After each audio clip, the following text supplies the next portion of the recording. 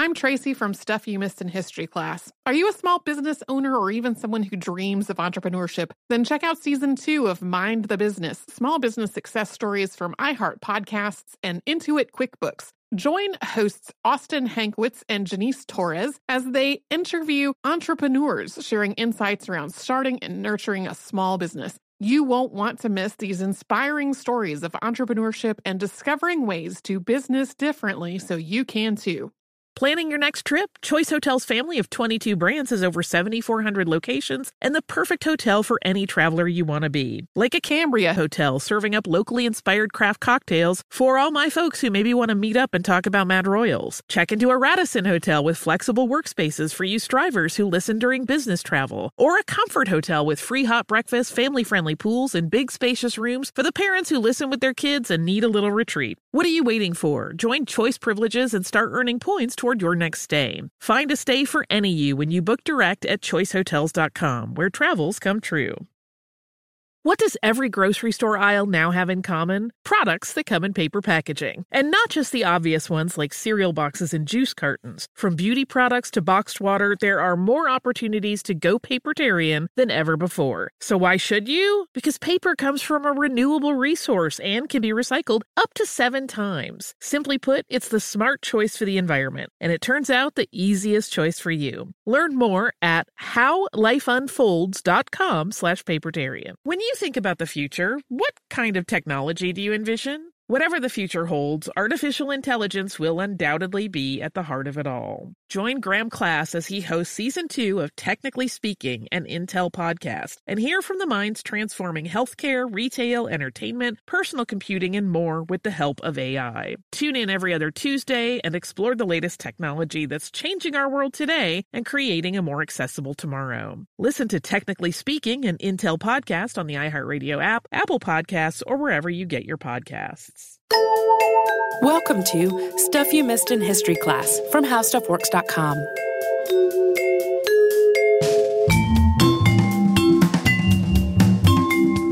Hello and welcome to the podcast. I'm Holly Fry. And I'm Tracy V. Wilson. And in December of 2018, so fairly recently, there was a Google Doodle about Teresa Carreño in celebration of her 165th birthday.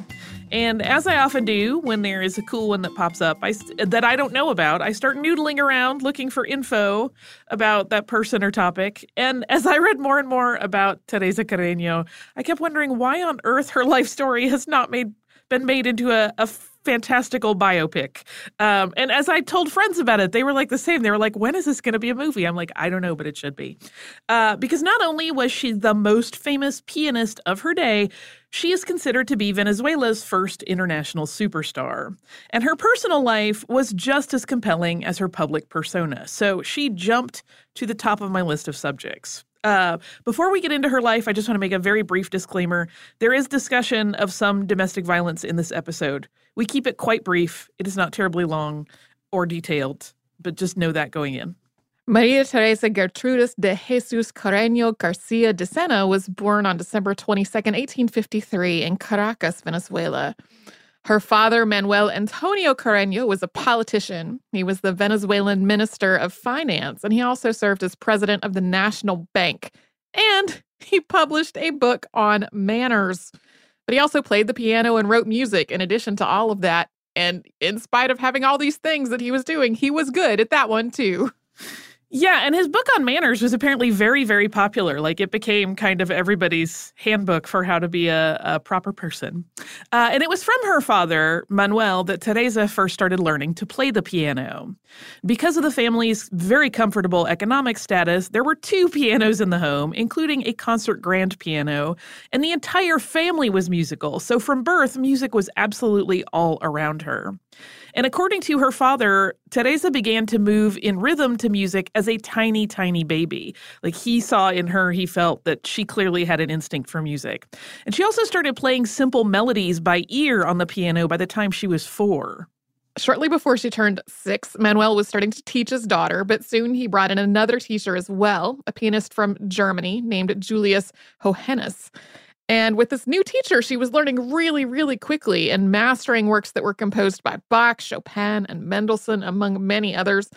By the time she was 7, she had started writing her own compositions and would also play improvisationally for friends and family. They would challenge her by giving her a theme and then watch her come up with her own original music just quickly and confidently. Yeah, she apparently played in terms of confidence like someone who had been playing for decades. She just had no hesitation. There was nothing shy about her. She would not hem and haw. She would literally just be like, okay, and then set to it. In 1862, Manuel moved the family to New York City. And of course, you may have noticed that is while the U.S. was in the midst of the Civil War. And Manuel was motivated in part by a desire to continue his daughter's musical education and expand her opportunities. But Venezuela was also in the midst of its own upheaval. The Federal War, which ran from 1859 to 1863, was the result of decades-long tensions that had roots in the dissolution of the Republic in 1830.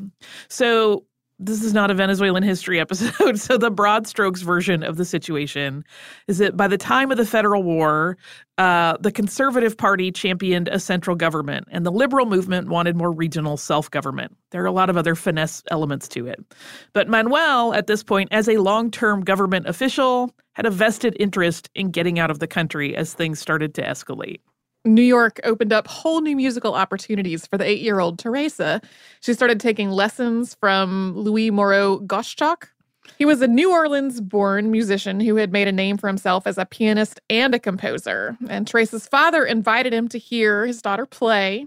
After that meeting, they made an agreement for lessons. And Teresa Carreño would often cite Gottschalk as her ideal as a pianist, and he influenced her work greatly. Although it is actually unclear how long he taught her or how many, sort of formal lessons were actually given.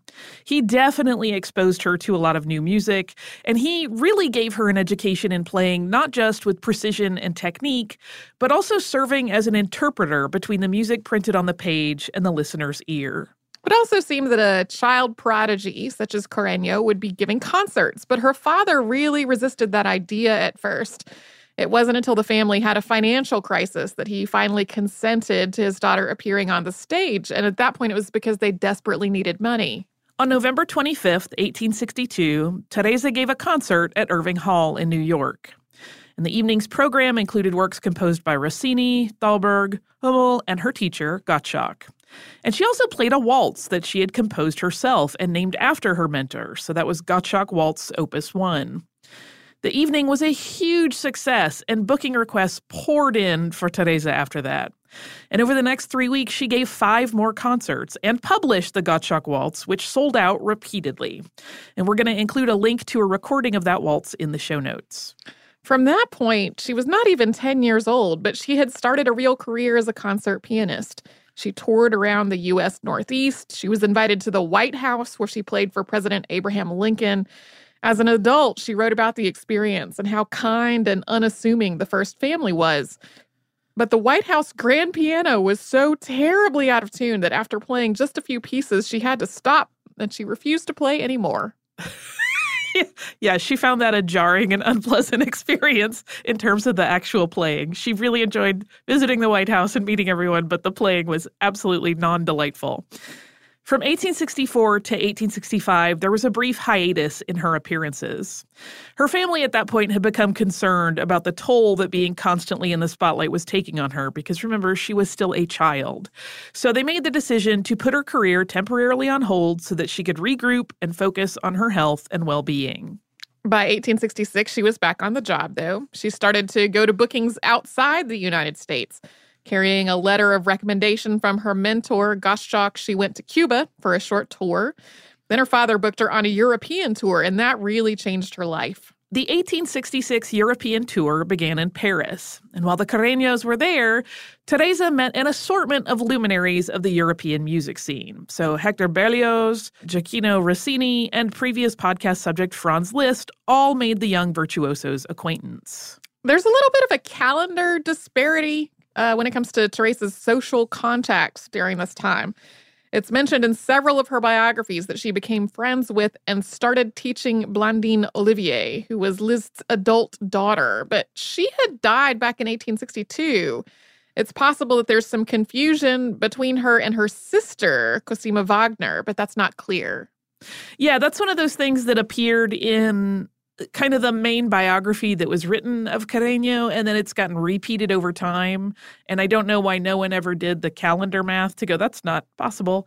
So it's, like I said, it's a little unclear. But in any case, Liszt was either convinced by a daughter, as is often relayed in that version of the story, or simply of his own accord, moved to offer to take Teresa on as a pupil, but she had to move to Rome, where he was living at the time. Teresa's father, Manuel, turned down this offer. Liszt was not the only famous musician who offered to teach Teresa. Gioachino Rossini, upon realizing that she had talent as a singer as well, began giving her voice lessons to develop her mezzo-soprano, and he actually told her that what she should really be doing was pursuing a singing career. The family decided to stay in Paris, and they lived there for several years. To continue her education, she auditioned for the Conservatoire de Paris, and she was denied on the claim that she was already past the level expected of graduates. But she did take lessons from one of Chopin's former students, French composer Georges Mathias. And coming up, we're going to talk more about Teresa's time in Paris, including both success and tragedy. But first, we will take a little break to hear from one of the sponsors that keeps Stuff You Missed in History Class going. I'm Tracy V. Wilson from Stuff You Missed in History Class. Did you know small businesses make up 99.9% of all businesses in the United States? The world is powered by entrepreneurs, and if you're a small business owner or even someone dreaming of starting your own business, then you'll want to check out Season 2 of Mind the Business, small business success stories from Ruby Studio, from iHeartMedia, and Intuit QuickBooks. And every episode, hosts Austin Hankwitz and Janice Torres talk to entrepreneurs about how they've grown from the lessons of launching and nurturing a small business and how they have found success being their own boss. From the excitement of first starting out to finding the right tools and resources to process invoices and payments like QuickBooks Money, you won't want to miss these inspiring stories of entrepreneurship and discovering ways to business differently so you can too. And if you're a small business owner or even someone dreaming of starting your own business, then you'll want to check out Season 2 of Mind the Business, small business success stories from Ruby Studio, from iHeartMedia, and Intuit QuickBooks.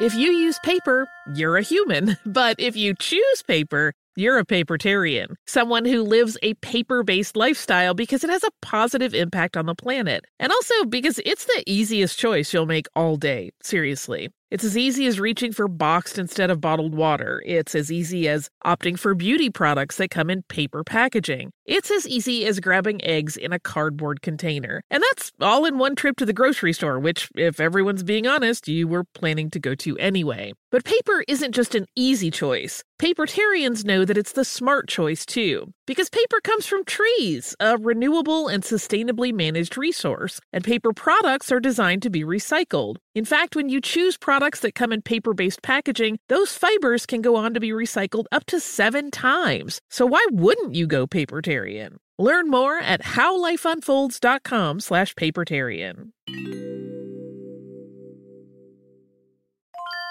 Planning your next trip? Choice Hotels has a stay for any traveler you want to be, with 22 brands and over 7,400 locations. Whether you're a business traveler, a family road tripper, someone who wants to seek out history and maybe make your own, or just planning a quick getaway, Choice Hotels has a stay for any you. Like a Cambria Hotel, where you can be a cocktail connoisseur and sip locally inspired craft beverages at downtown locations in the center of it all. This is a fun way to visit cities with a lot of history and a lot of fun in mind. Or a Radisson Hotel for all our productivity powerhouses out there. With flexible workspaces and on-site restaurants, you'll get the most out of your work trip. You'll get the coffee, the Wi-Fi, and the work done. And we can't forget about Comfort Hotels. Imagine you're a family road tripper, waking up in your big spacious room and then heading down to a free hot breakfast for the entire family, including waffles. So you'll be well fed and ready for the day's adventure, even if that's just relaxing. After that, you're spending all afternoon relaxing by the pool. You deserve it. What are you waiting for? Join Choice Privileges and start earning points toward your next stay. Find a stay for any you. Book directly at choicehotels.com, where travels come true.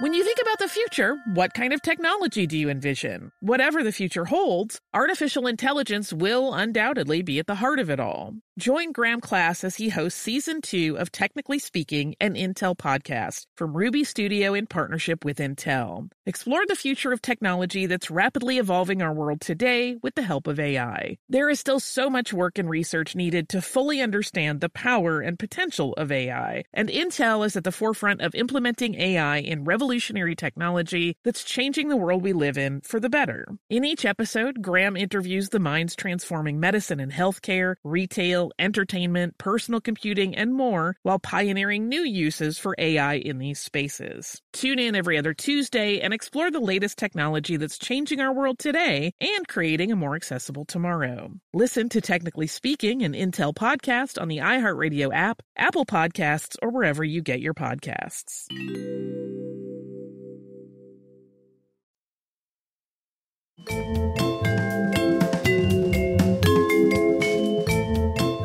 While the Carreños were settling into their life in France, the family was hit with a tragedy when Teresa's mother, Clorinda, died suddenly in September of 1866.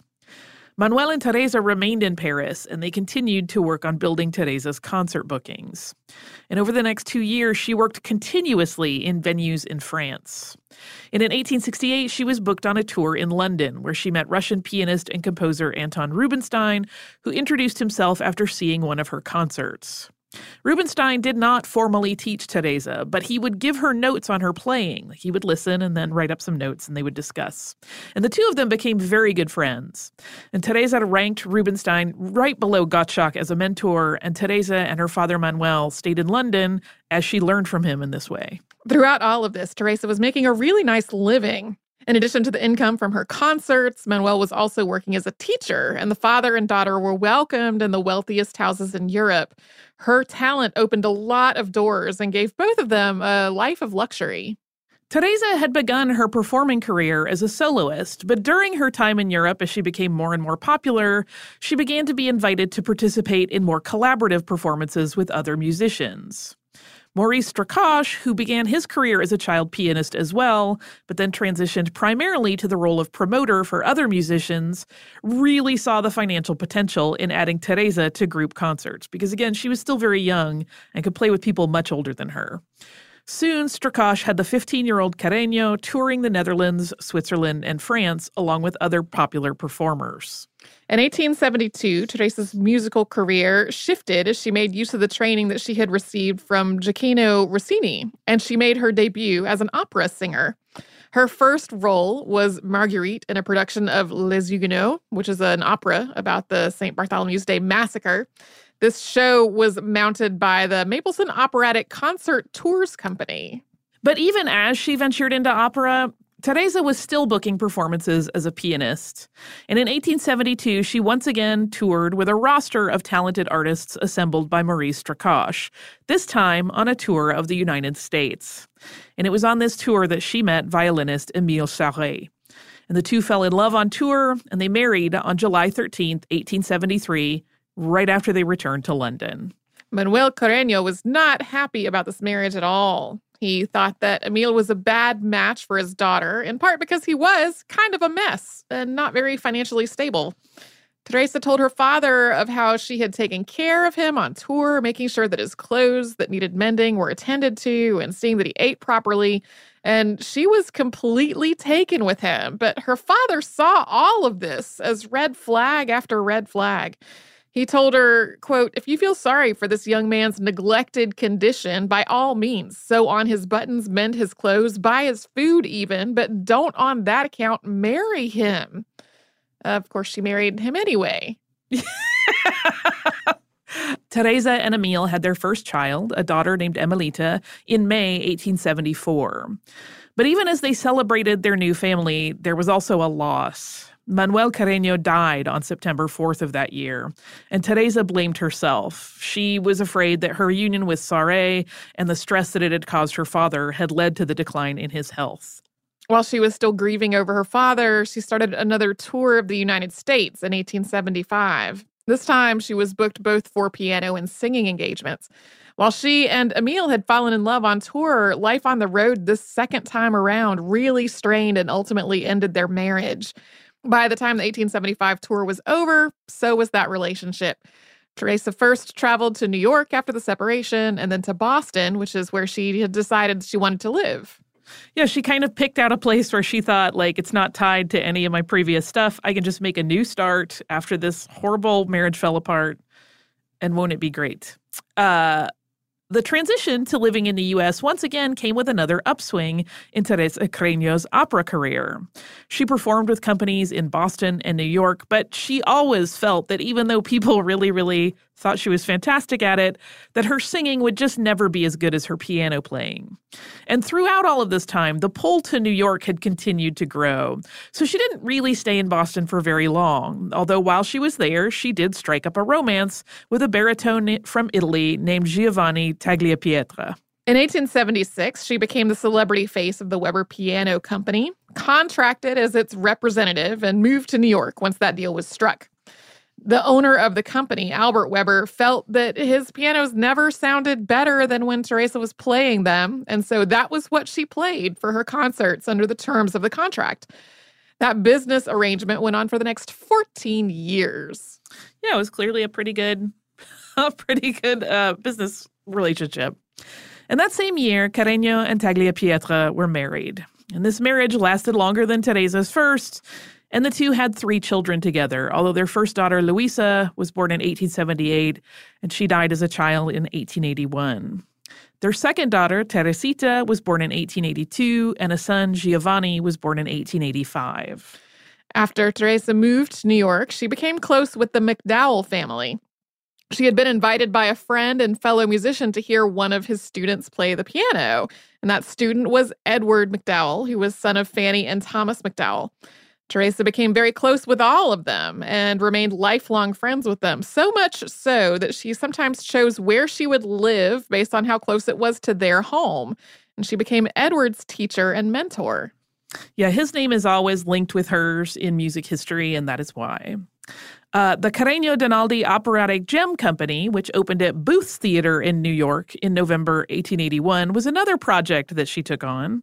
The Donaldi in the name came from Italian operatic prima donna Emma Donaldi, and Carreño, Donaldi, and a handful of other musicians toured with this company around the United States. The New York Times reviewed the Carreño Donaldi Company's opening and wrote this of Teresa's performance, quote, Madame Carreño needs no further commendation.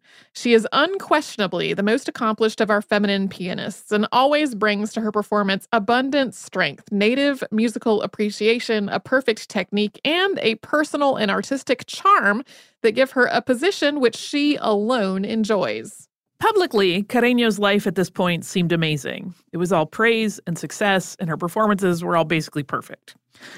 But privately, things were getting quite dark.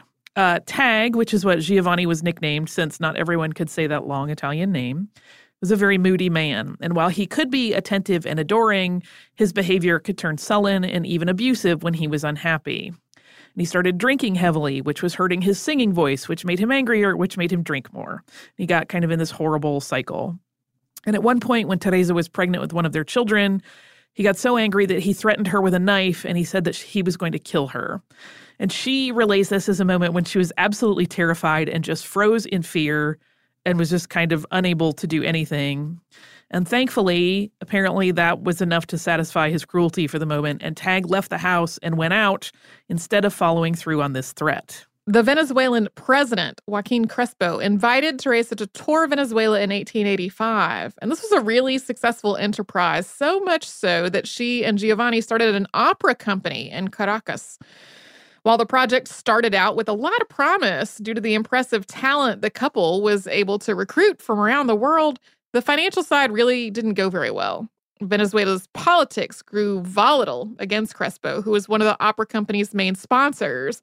And the opera company itself became the target of threats and insulting press as a consequence.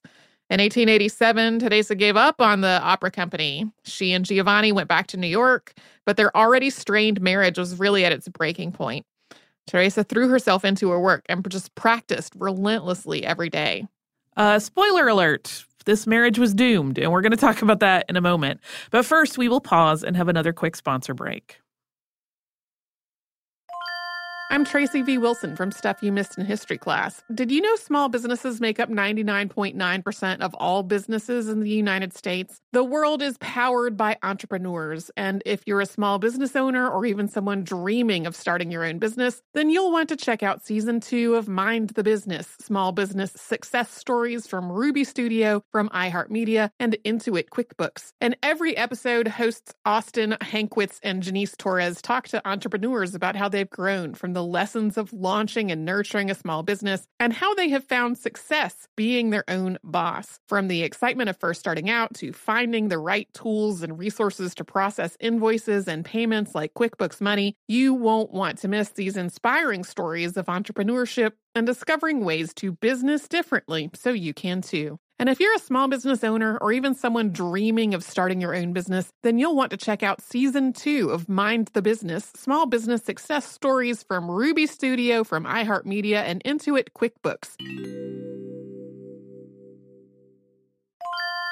If you use paper, you're a human. But if you choose paper, you're a papertarian, someone who lives a paper-based lifestyle because it has a positive impact on the planet. And also because it's the easiest choice you'll make all day, seriously. It's as easy as reaching for boxed instead of bottled water. It's as easy as opting for beauty products that come in paper packaging. It's as easy as grabbing eggs in a cardboard container. And that's all in one trip to the grocery store, which, if everyone's being honest, you were planning to go to anyway. But paper isn't just an easy choice. Papertarians know that it's the smart choice, too. Because paper comes from trees, a renewable and sustainably managed resource. And paper products are designed to be recycled. In fact, when you choose products that come in paper-based packaging, those fibers can go on to be recycled up to 7 times. So why wouldn't you go papertarian? Learn more at howlifeunfolds.com/papertarian.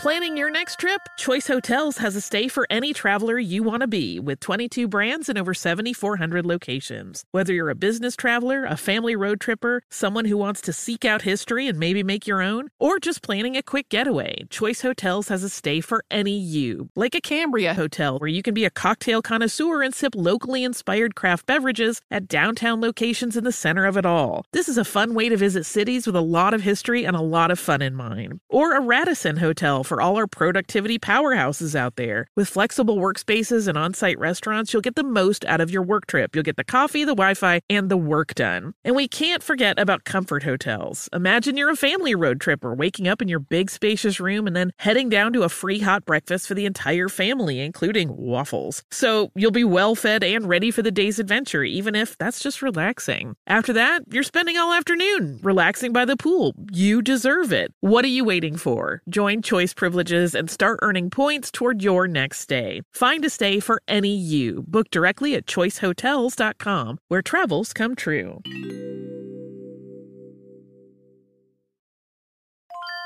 When you think about the future, what kind of technology do you envision? Whatever the future holds, artificial intelligence will undoubtedly be at the heart of it all. Join Graham Class as he hosts Season 2 of Technically Speaking, an Intel podcast from Ruby Studio in partnership with Intel. Explore the future of technology that's rapidly evolving our world today with the help of AI. There is still so much work and research needed to fully understand the power and potential of AI, and Intel is at the forefront of implementing AI in revolutionary technology that's changing the world we live in for the better. In each episode, Graham interviews the minds transforming medicine and healthcare, retail, entertainment, personal computing, and more, while pioneering new uses for AI in these spaces. Tune in every other Tuesday and explore the latest technology that's changing our world today and creating a more accessible tomorrow. Listen to Technically Speaking, an Intel podcast on the iHeartRadio app, Apple Podcasts, or wherever you get your podcasts.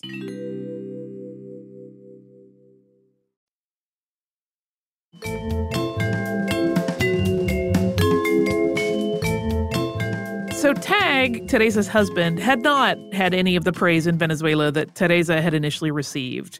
He had been rude and antagonistic with her publicly, which had been a source of huge embarrassment for her, and audiences had disliked him from the beginning.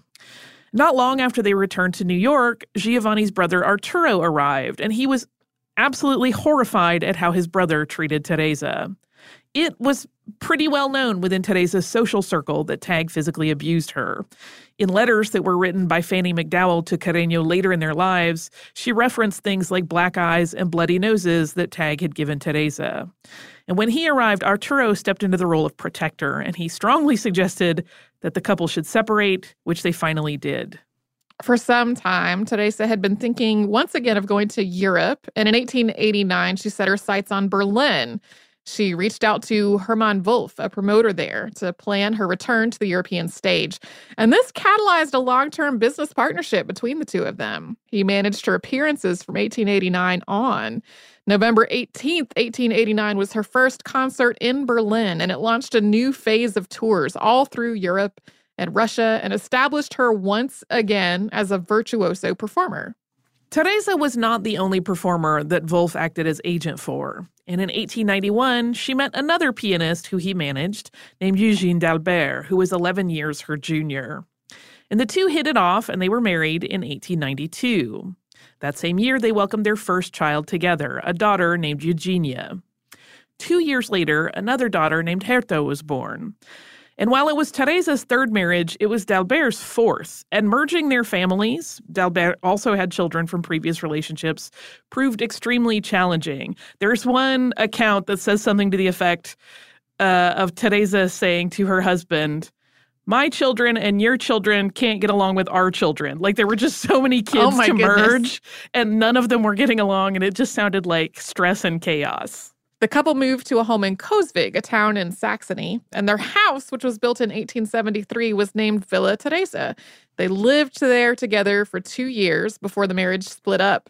After she was single again, Teresa finished out the 19th century with a very busy booking schedule, touring the world. Okay, once again, there's a marriage. In 1902, Carreño married for a fourth and final time, this time to Arturo Tagliapietra. That last name is not a mistake. It is the brother of her second husband that we mentioned earlier. Arturo had moved to Germany in 1901 to help Teresa manage her business affairs. She was really bad at keeping track of things like scheduling and her teaching appointments and the other bookings that were constantly filling up her calendar. And his arrival was like a breath of fresh air in her life. And before long, the two decided that they wanted to be together. This was kind of almost scandalous in some ways, not because he had been the brother of her second husband, but people were like, "You're both kind of old. Why are you bothering?" She was 49 at the time, which to me doesn't seem that old, but it seems that as though Teresa finally found the right match, because this was genuinely a very happy and loving and caring marriage. There was a huge gala in Berlin for her 50th anniversary as a performer, and that was celebrated in 1912. Germany really loved her, and it was there that she was given the nickname Valkyrie of the piano. But that love didn't last forever. World War I led to another move for Carreño and her family. As a foreigner living in Germany, she was viewed with a lot of suspicion, and in 1914, she decided to move once again to the United States. In the winter of 1916-1917, she performed with the New York Philharmonic at Carnegie Hall, or Carnegie if you've listened to our Andrew Carnegie episodes. This proved to be one of her last times appearing on stage. In the spring of 1917, she became ill. She had traveled to Cuba in March of that year for a tour, but before the tour started, she had been having problems that were publicly reported as some kind of eye trouble. She canceled all of her dates and returned to New York. Her health declined really rapidly from that point, and eventually she became paralyzed. She died on June 12, 1917, in her home at 720 West End Avenue in New York City, and her husband, Arturo, was with her to the end. The legacy that Teresa Carreño left is significant. In addition to playing, as we mentioned, she started writing music when she was a child, and she was a prolific composer. And while she is known for her many compositions for piano, she also wrote string quartets and orchestra pieces.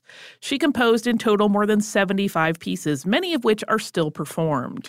Carreño also passed the musical tradition on by teaching and mentoring other performers. One of her most well-known protégés ended up being composer Edward MacDowell, who she had known and taught since he was a boy. We talked about that family earlier. And Villa Teresa, the home that she and Eugene spent their brief marriage in, is now home to the Teresa Carreño Society. It is a spectacularly beautiful space. I have not been there, but I have looked at a lot of pictures of it online.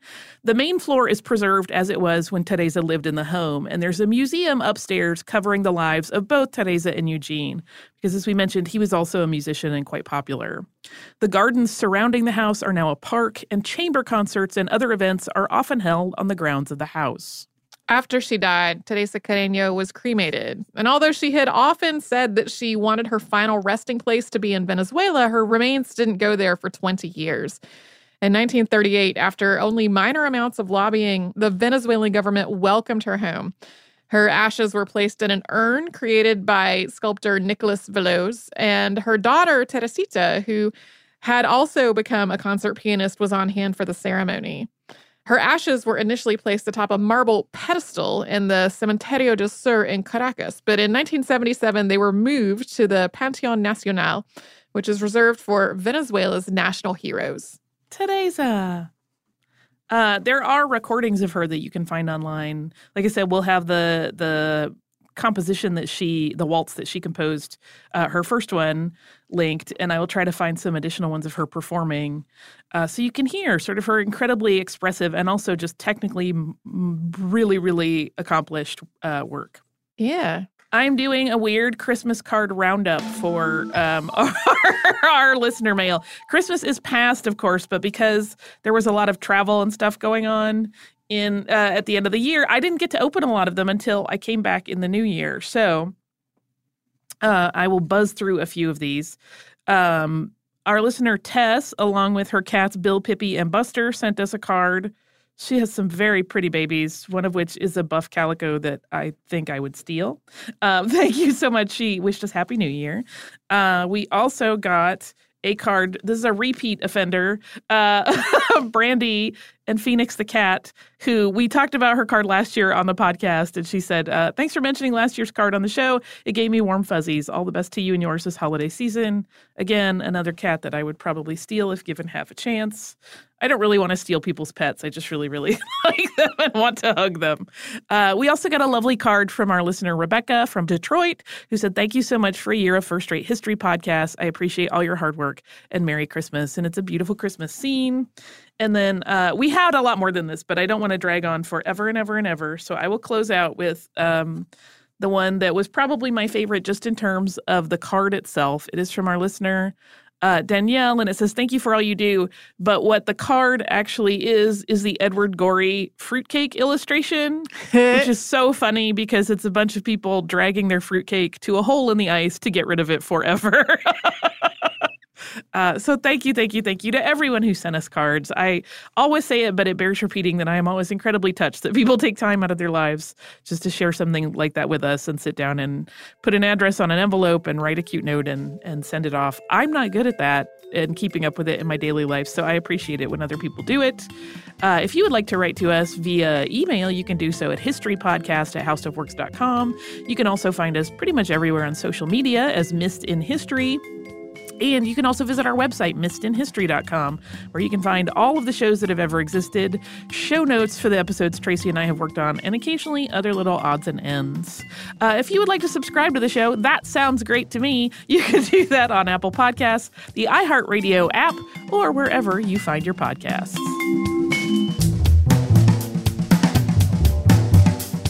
For more on this and thousands of other topics, visit howstuffworks.com.